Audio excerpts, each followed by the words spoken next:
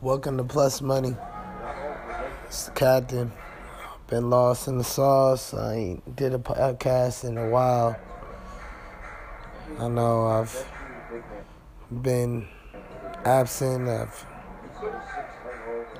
but tragedy has hit, Just want to pay my respects to the late, great Kobe Bryant. He died on my birthday, actually, January 26, 2020. My birthday is actually the same date, January 26, 1989. I turned 31. That day was a hard day. It's still hard. Today is February 1st, 2020. This is just a personal for me myself. Just want to say to Kobe Bryant that I love you. I'm actually from I don't even know what to say. I'm from California. I'm one of the kids that grew up idolizing Kobe Bryant. I grew up in the Inland Empire region of Southern California, just south of LA, about 30 minutes away. And I grew up as a Kobe fan. My introduction to basketball, most of it had Kobe in it. He played for 20 years. I'm 31. He started playing in 1996. And if you hear anything in the background, I'm actually watching the Clipper game. He started in 1996 as a rookie. The same year my mom started her career at Kaiser Permanente out here, the hospital, for those who don't know, for my viewers abroad. But, it always meant something to me. Kobe, he was like the big brother I never had, so it struck me big. All of his biggest moments, I've watched all of them, living out here in Southern California. We had direct access to watch Kobe's whole life for 20 years, and it meant the most of us. And I just want to say to everybody that's mourning out there, to not just Kobe, but the 9 victims in the helicopter crash. Kobe, his daughter Gigi, who I'll speak on shortly.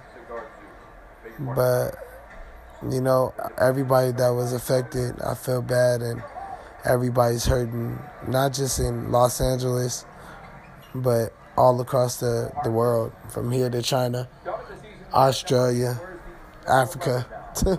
I bet you everybody's hurt, so it sucks that we all have to hurt as a world, because Kobe was one of our last leaders, or main leaders that we had for inspiration, and we loved him.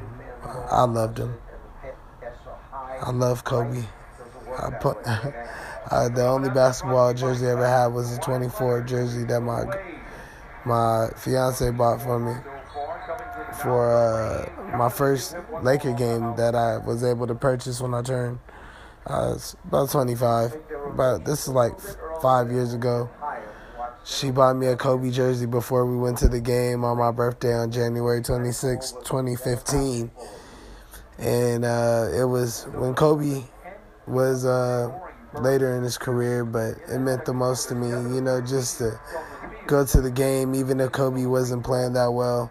He was coming off the torn Achilles. He was just barely recovering, and actually he didn't even play that day. He actually sat the day out. And, we got spanked. We had Brandon Bass and Marcelo Huertas and stuff like that on the team around the time. So it was around those times. But I just love Kobe. He didn't care who got on the court with him. He'll go and give his all.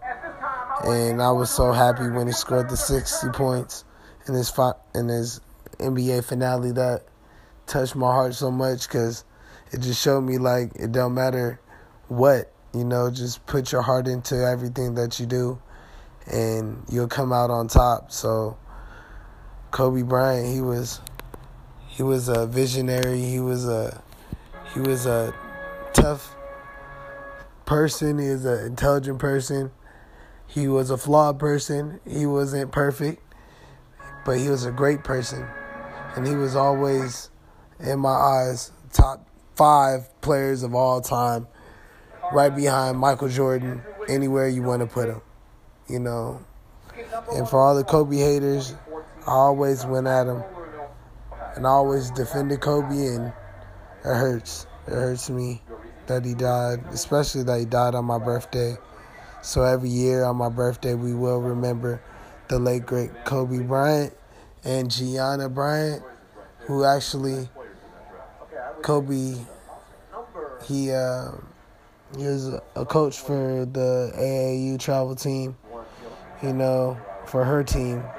And she was actually pretty good. I was actually watching Instagram, and for Vanessa Bryant, who actually just posted finally a statement, and she made her Instagram public. And I was looking through all the Gianna Bryant clips, and she was definitely going to be the WNBA version of Kobe Bryant. And it bums me out. She was only 13 years old, and I say actually a lot because actually all this happened. Like, she actually lost a couple more teammates on her team.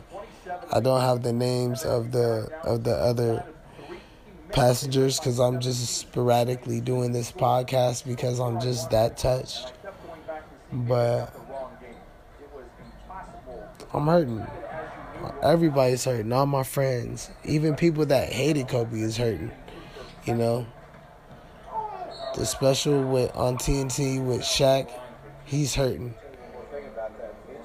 Charles Barkley, he was crying. Ernie, Kenny, not even just them. It's all about Vanessa Bryant and Natalia and Capri and Bianca Bryant, the babies. Everybody just thinks about, it just hurts. I feel bad for Vanessa Bryant. She's so beautiful, and I see exactly why Kobe loved her and kept her to herself, or kept her to himself. So just, man, why can't we keep our greats, especially after the late great Nipsey Hussle? On my last podcast I did, I spoke on the late great Nipsey Hussle, and after that one, I was kind of, I didn't do another podcast because I was still hurting so much from the Nipsey Hussle death that I didn't have the fire to keep going. I just put my head down and I got back to working my regular 9 to 5, and I'm trying to figure out a new distribution for my plan for the Plus Money, but at the same time, tragedy is just keep striking, and it's just hurting that we're losing the greatest people for our generation, and especially for me, because I'm a black man. All of our last black inspirations, Nipsey Hussle, Tupac, Biggie, Kobe Bryant, so many more, that I didn't even get to name. It's just hurting to keep losing legends, and we have to learn through their lessons. And I hurt for the young generation too, because they're being exposed to all these new deaths and of all these high-profile athletes and celebrities, that it's waking them up.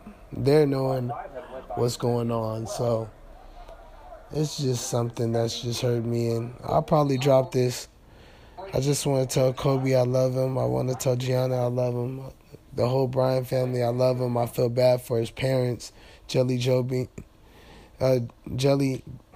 Bean Joe Bryant. I feel bad for him. I feel bad for his mom. You know? Sisters, brothers, anybody connected to Kobe, and I feel bad for all the people that looked up to Kobe in the NBA, like James Harden, like Carmelo Anthony, like Chris Paul, Booker, Devin Booker, KD, AD.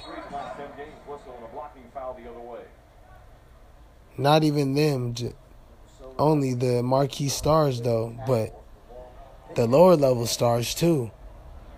Like the Spencer Dinwiddies, the Jimmy Butlers, he's not a low level star, but you know what I'm saying? It wasn't just about if you're like a star to him. It was about if you worked hard.